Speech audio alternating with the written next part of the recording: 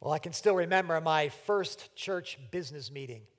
I was a teenager, and our youth pastor decided it would be a good idea for us kids to visit a church meeting and find out how things worked behind the scenes. Bad idea. It was very uncomfortable. I couldn't understand why church members were suddenly talking to each other in these awkward phrases. I mean, where did they get this new vocabulary? So moved, second, tabled, carried the motion. What? Who was this guy Roberts, and who said he could make up all the rules anyway? And then there was all the disagreements. I didn't like seeing my old Sunday school teachers arguing with each other in front of the whole church. And why were the deacons so mean? And why were the trustees so hung up on money?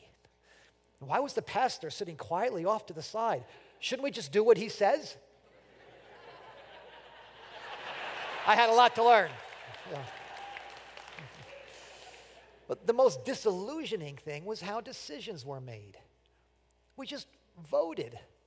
All in favor say aye, aye. All opposed, same sign, aye. Motion carried, bam, move on to the next thing. That's it.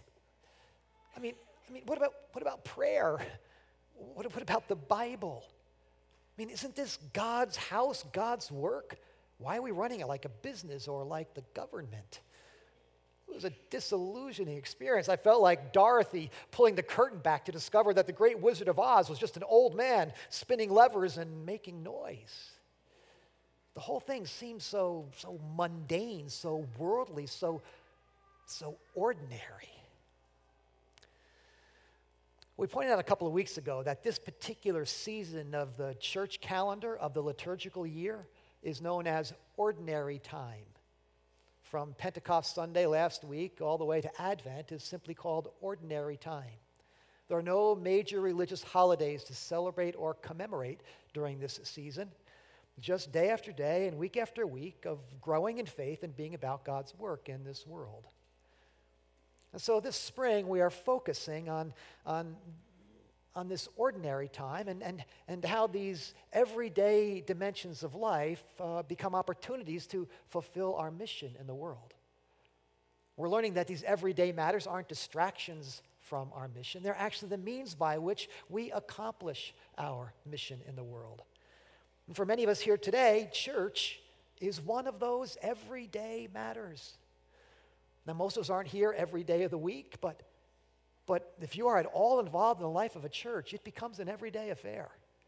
Maybe you're volunteering in an area or two of church life. You're participating in a Bible study or a class or some kind of a group. You're keeping up with your relationships in the church. You're reading all the mail and the e-blasts that the church is sending your way. In fact, sometimes it can seem as though we're spending so much time and energy on church matters, there's not much time and energy left to actually be on mission out in the world. And then you come to a Sunday like this when we're actually taking time in the service to vote on church matters. I mean, budgets, bylaws, how ordinary can you get? And so maybe you're feeling a little like I felt at that first business meeting. Is this really how God's work gets done in the world? Aren't there more important things we could be talking about than budgets and bylaws? I mean, there's a world in need out there. There are wrongs to be righted and people to be helped and evils to be overcome. Why spend so much time on church matters when there's so much to be done in the world? Now, that's a valid question to be asking and very timely on this particular Sunday.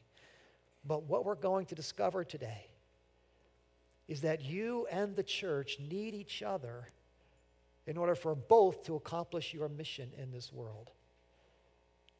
Now, I mean that very personally, and I mean it very specifically for everyone listening here today. You need the church, and the church needs you in order for both to accomplish your God-given mission in this world. Because you have a unique contribution to make to the life of a local church. And making that contribution is part of your mission. And making that contribution enables the church to accomplish its mission. In fact, I'm going to suggest that every believer has at least 5 contributions to make to the life of a local church. And so let me take you to Paul's letter to the church in Rome and see what we can learn about our life together and about church matters. Now we're going to be looking at Romans chapter 12. The book of Romans is famous for its theology. In chapters 1 through 11, Paul paints this panorama of theology and human history.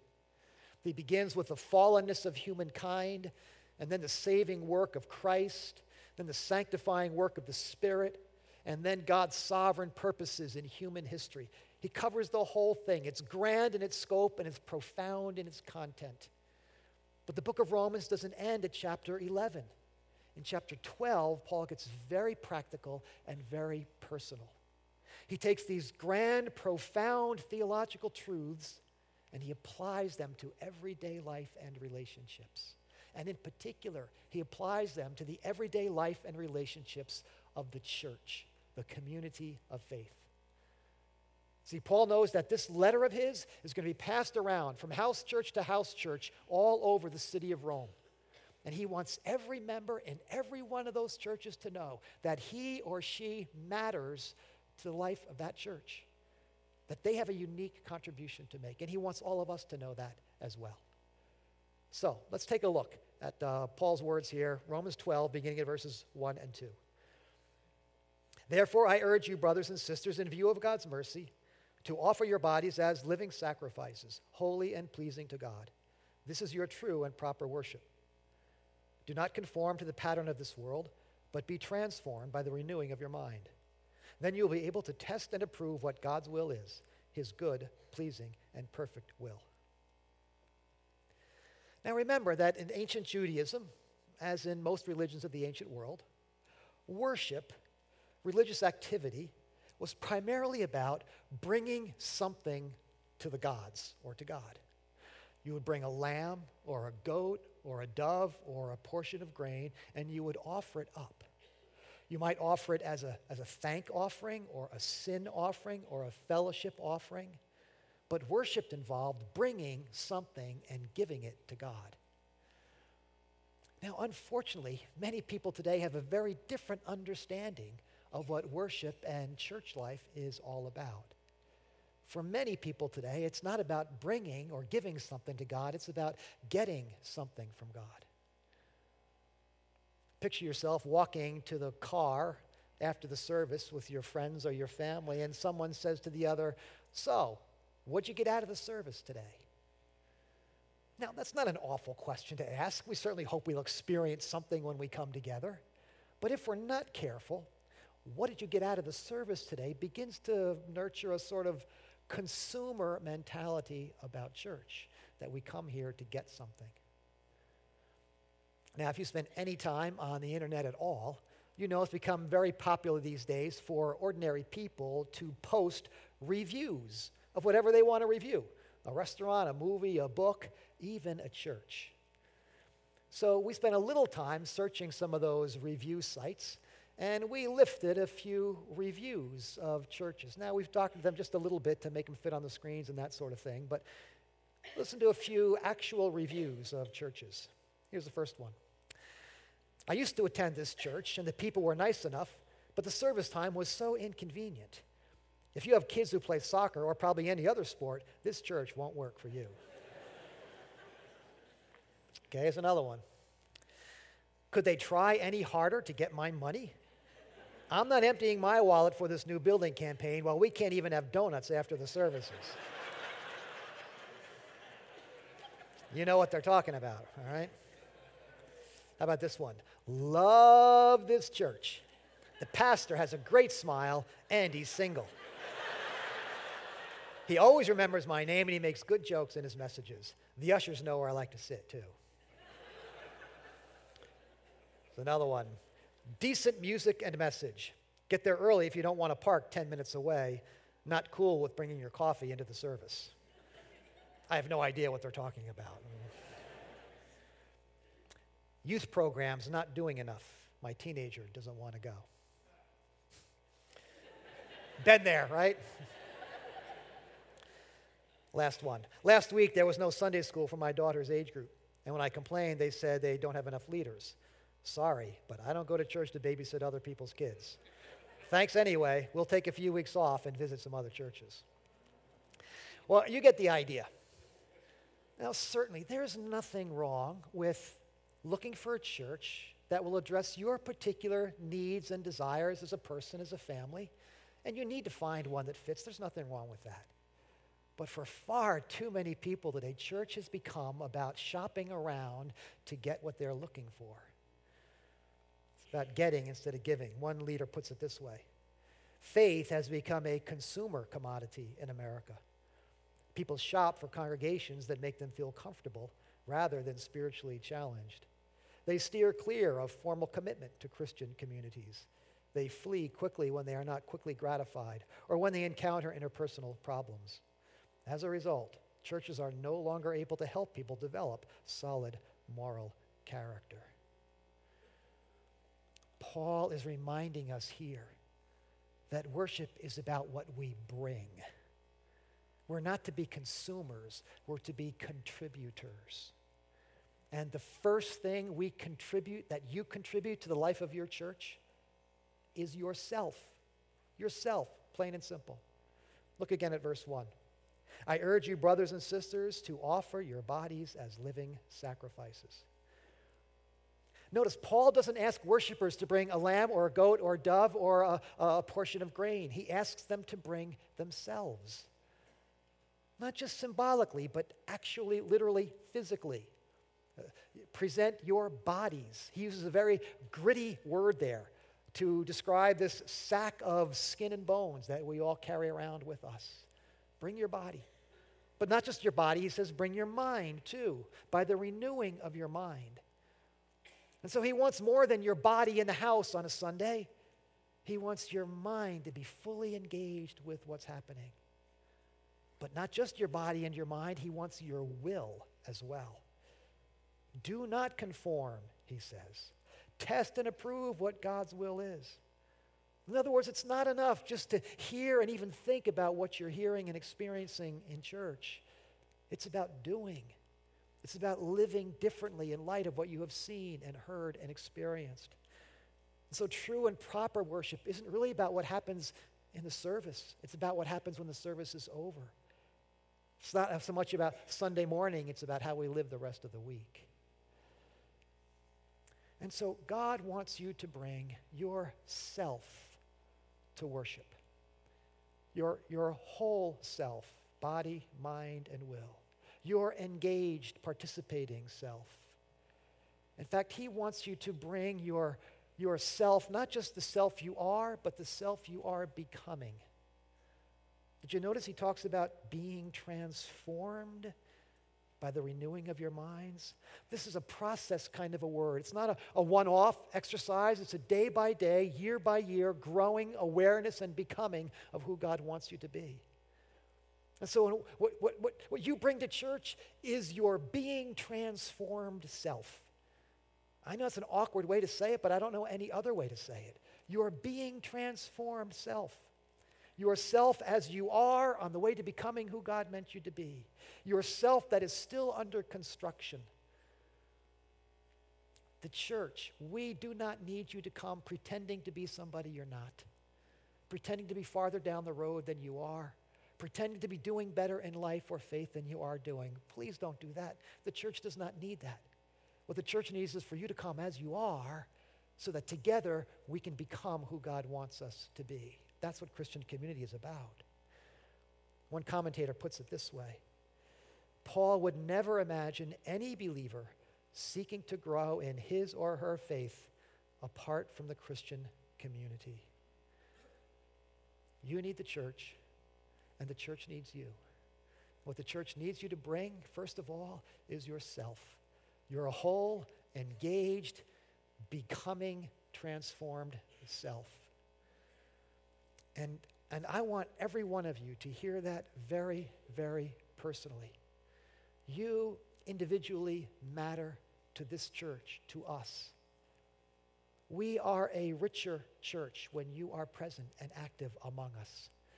We are on our way to becoming the church God would have us to be when you are present as you are, when you are growing, and we're growing together in Christ. You bring yourself to church. That's part of your mission. Once we get this first one right, bringing yourself, well, the other four things will quickly fall into place. The second contribution you make to the life of your church is your service. Your service. Let's continue in verse 3. For by the grace given me, I say to every one of you, do not think of yourself more highly than you ought, but rather think of yourself with sober judgment, in accordance with the measure of faith God has given you. Just as each of us has one body with many members, and these members do not all have the same function, so in Christ we who are many form one body, and each member belongs to all the others. We have different gifts according to the grace God has given us. Then Paul goes on to list some of those gifts: teaching, encouraging, giving, leading, prophesying, things like that. The point here is that each of us has a unique contribution to make to the life of a local church. Grace Chapel, if this is your church, or if you're visiting from some other church, you have a unique contribution to make there. Now, Paul warns us not to think too highly of ourselves, but we shouldn't think too lowly of ourselves either. Every human being is made in the image of God. You are designed to reflect God's glory in this world like no other human being can. You are designed to serve God's purpose in this world like no other person can. There are things that only you can do in this world. There are people only you can reach in this world. There are places only you will go in this world. That service you bring to the life of a church, that is your unique contribution. And you need it, and we need it. So we don't have time to explore this whole thing more fully, but we do have time to take a step in this direction. We are right now in the month of June here beginning to raise up our volunteers and leaders for next season's ministry beginning in September. So out in the lobbies today are people and tables representing a variety of ministries here at Grace. Kids Town, student ministries, the Welcome Ministry, the cafe, worship arts, tech arts, all those areas. You would do your church a great service if you would stop on your way out for just a few minutes today at one of those tables, or maybe two, and learn a little bit about those ministries and the possibility that you might be called to serve in one of those areas. You don't need to sign on the dotted line today, but you would do us and yourself a great service if you would begin that conversation about thinking about where you might serve in this next ministry year. So you bring yourself to church, you bring your service to church. Thirdly, you bring your care to church. Verse 9. Love must be sincere. Be devoted to one another in brotherly love. Honor one another above yourselves. Paul is talking here about the many practical ways that we express love and devotion and honor to one another. And if you have been at Grace or your church for any length of time, you already have a growing network of people to whom you are connected, even if you've only been coming a short time. I mean, that little community, it might just be the people you sit near on a Sunday, because most of us tend to sit in the same places Sunday after Sunday. In fact, a large church out in Chicago, Willow Creek, has decided to make that work for them. So they have organized their entire congregation around sections in the sanctuary. Sections have a section pastor, they have a section leader, they have a section special events. They're making it work for them. So your little network might be some of the people you see almost every week. It might be the people who park in the same place you park, who are in the same life stage you are, people you're in a ministry or a class or a group with. Those people are not in your life by accident. The sovereign God who superintends all of our steps, the head of his body, this church, is putting all the members together in a way that allows this body to function. You are not in those people's lives by accident. There's something you can bring to their lives, your care and concern. There's something they can bring to your lives that no one else can bring. This past Friday night, our life community had our kind of end of the season barbecue. Now, it was pouring rain and not even 60 degrees outside, but we still had a good time anyway. There were maybe 19 or 20 of us there. Most of our group was there, not quite everybody. And some of us have been together for years, long time. Others have come just more recently. For most of the evening, we just had burgers and talked and laughed and that sort of thing. But towards the end of the evening, we just kind of circled up for a little while just to do a little business and kind of think about the past year. And as we did that and as we prayed around the room, I was struck by how many life experiences we had shared in the course of a year. Health crises, job searches, relocations, aging parents, births of grandchildren. A couple had just gotten engaged. Not to mention all the everyday stuff that comes up from week to week.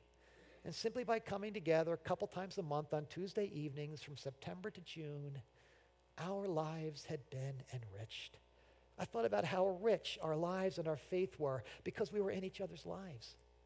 And the truth is, I don't think we would be together at all if it weren't for that life community. I don't think any of our paths would have crossed naturally. But God had placed us in proximity to one another, and we'd all blessed each other and been blessed by one another. There are people in this church who need you. They need what you can bring to their experience. And there are people in this church that you need to know and get close to. So some of our groups are kind of winding down as we head towards summer, but I hope as you think about September, you'll think about making a specific commitment to go deeper in relationships in your church in this coming year. In fact, that's going to be a focus for us next year, is relationships and community. So you contribute yourself, your service, your care, and then your prayer. Paul writes in verse 12, "Be joyful in hope, patient in affliction, and faithful in prayer." Prayer matters. Prayer unleashes the power of God. Prayer heals and it helps people. Prayer renews and restores people. Prayer fuels the life and ministry of any church. Now this morning today we are going to be electing some new elders for our congregation. That always prompts the question, what do those elders do anyway? That's a long question to answer, but one of the first things that elders do is to pray for the life of the church. And I want you to know that your elders take that very seriously. The first part of every elders meeting twice a month is devoted to prayer for the life of the church in general and for specific requests that we're aware of. Often in the midst of a meeting, after hearing a report or before making a decision, we'll just stop and we'll pray for a while. Every Wednesday morning, whatever elders are available, gather by a conference call early in the morning, and we pray for the church, for things in general and for things specifically. In fact, typically on one of those prayer calls, we read through the names of the church members one letter at a time, all the B's, all the R's, all the T's, and we pray for folks by name. So over the course of a year, we've prayed for the entire church membership year after year. I am blessed and I am challenged by our elders' commitment to prayer. But you don't have to be an elder to pray. There are folks who pray all over this congregation. We trust that you pray at home in the course of a week, on a Saturday night, a Sunday morning, that you pray for your church and those who will be serving you. We have an army of folks who pray continually for this congregation. Every day they receive an update of prayer needs. If you'd like to be part of that praying army, you can get that prayer list as well. Just send a little email to prayer requests at grace.org, and you can receive that email. If you have a request to offer, send it there, and it will get prayed for. Now, I will say that I believe we have some room to grow as a church in our practice of prayer. 3 or 4 times a year, we call the whole congregation together for prayer. Typically, 1st of September, Ash Wednesday, Pentecost week, 1 or 2 other times during the course of a year. And when we have those evenings, we'll typically have a couple hundred folks, and we have a great time together. We really do. But I always wonder, why aren't there more people here? I know we all believe in prayer. I know we want Grace to be a praying church. It's only 3 or 4 times a year. Would you mark your calendar now for the 2nd Wednesday in September as we come together to pray and launch our fall season of ministry? And so you contribute yourself, your service, your care, your prayer, and finally, your resources. Now, you knew that was coming, right? Sooner or later, we were going to get to it. I mean, talk about an everyday matter. You can't get much more ordinary than money. You can't make it through a day in this world without money passing through your hands to someone else's hands. You just can't do it. But the same thing is true in the life of the church. Folks sometimes get tired of hearing churches talk about money, as we heard on our Yelp reviews. But imagine trying to go through your life without ever talking about money. You just can't do it. Money is as much a part of church life as it is your everyday life.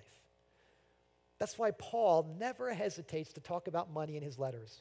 In virtually every letter Paul writes, he eventually gets around to money and giving. Take a look at verse 13. Share with God's people who are in need. Practice hospitality.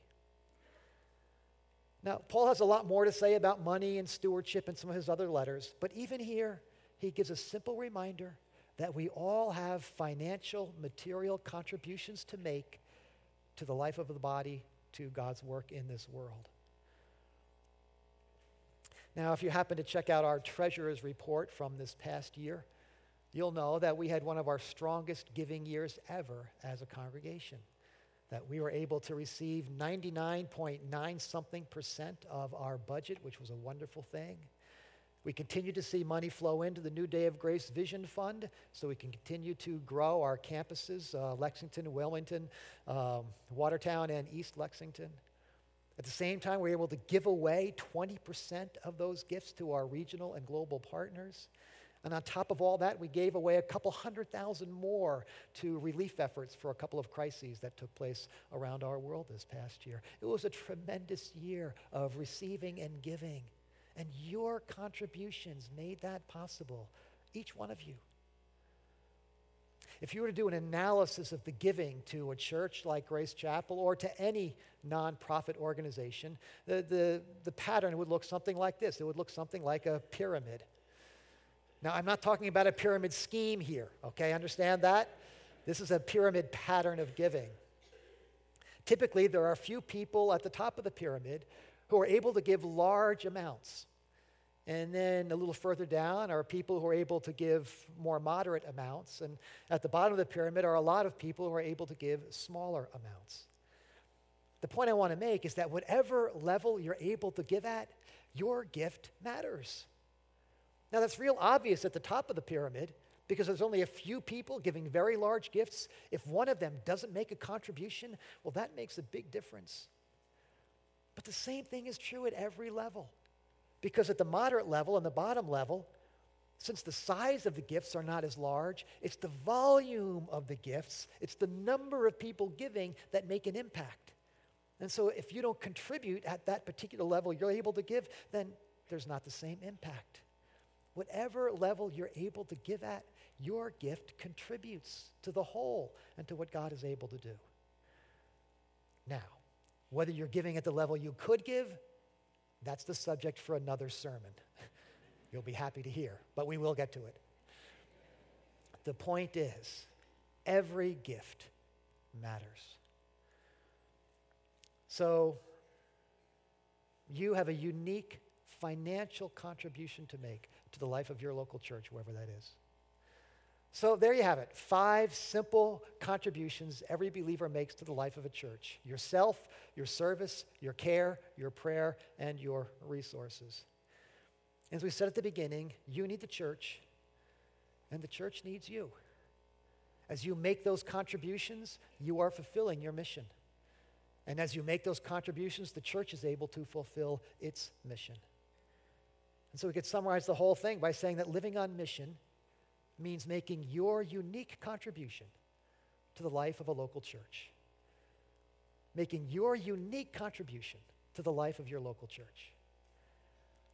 Now, maybe a little story will kind of illustrate the point I'm trying to make here. I received an email recently from someone here at Grace. I'll just read it for you. It describes something that happened not too long ago.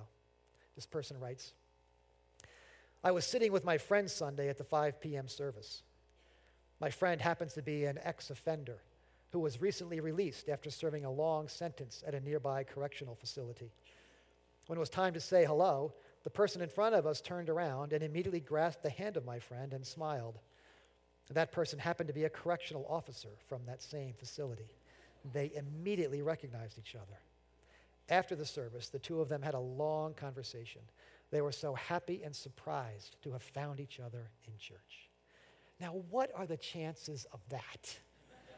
A former prisoner and a prison guard from the same facility being in the same church at the same service in the same section on the same night. Only God could have arranged that kind of an encounter. And it was so encouraging to both of them. But now think about this. What if one of them had decided not to show up that night?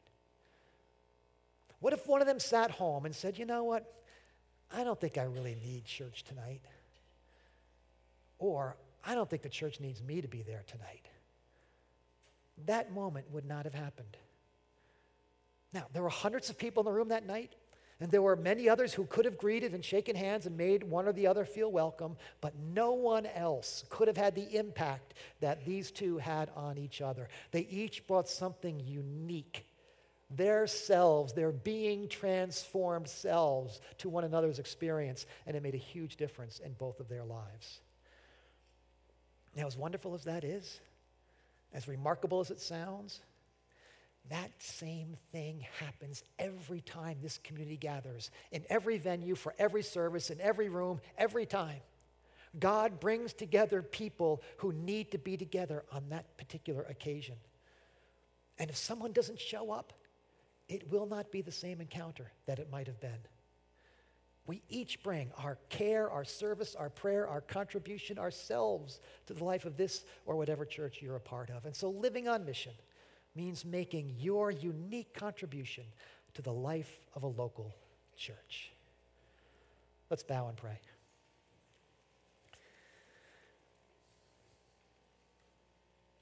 We thank you, Lord, for the church that you founded as you left this world, a church that for thousands of years has been about your work in this world, done so much good in this world, your church which has helped so many of us on our journey of faith. Thank you, Lord, for this church, Grace Chapel, for these many decades of ministry, for the lives that have been touched and the good work that's been done here and around the world. Lord, we confess that like every other church, we are imperfect. We don't always get it right. We do the best we can to follow your lead and to live out the scriptures and to be your people in this world. We ask your forgiveness when we fail to get it right. We ask your courage to continue to trust you and to move forward. We pray for this particular moment and the decisions we're making here today. Pray that by your Holy Spirit you might guide us. Thank you that we have freedom in Christ to vote our conscience as we understand your leading and the scriptures. We have the freedom to do that with love and respect. Thank you for the confidence that you will lead us into the future, and so we'll trust you to do that. Bless these moments now. Thank you for each person here today and what they bring to the life of this church. In Jesus' name, amen.